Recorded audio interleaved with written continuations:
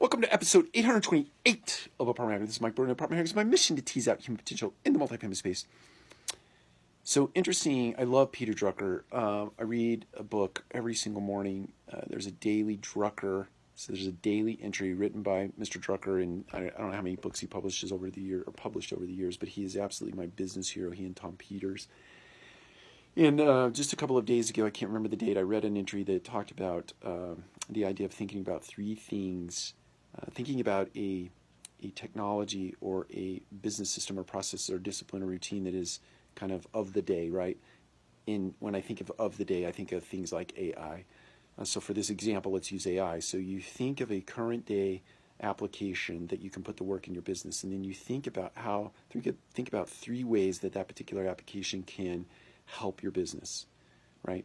And then go find that technology, find that application, put it in and do some tests, right? Test three different things that you could put AI to. In the case of our example, what are three things in your business, three processes, things that are rote and routine in nature or task-oriented, that you could put AI against or put AI to work, put artificial intelligence to work for you, so that you can yield a better outcome.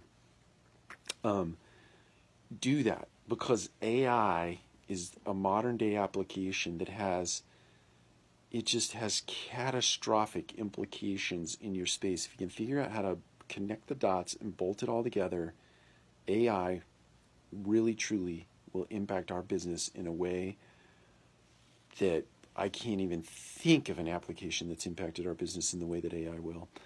But think about it today. Sit down, like Mr. Drucker advised us to do. Think about a modern day application, in this case AI. Think about three things that AI could do for your business, and then share them here on ApartmentHacker so everybody else can use them along with yourself. Take care. We'll talk to you again soon.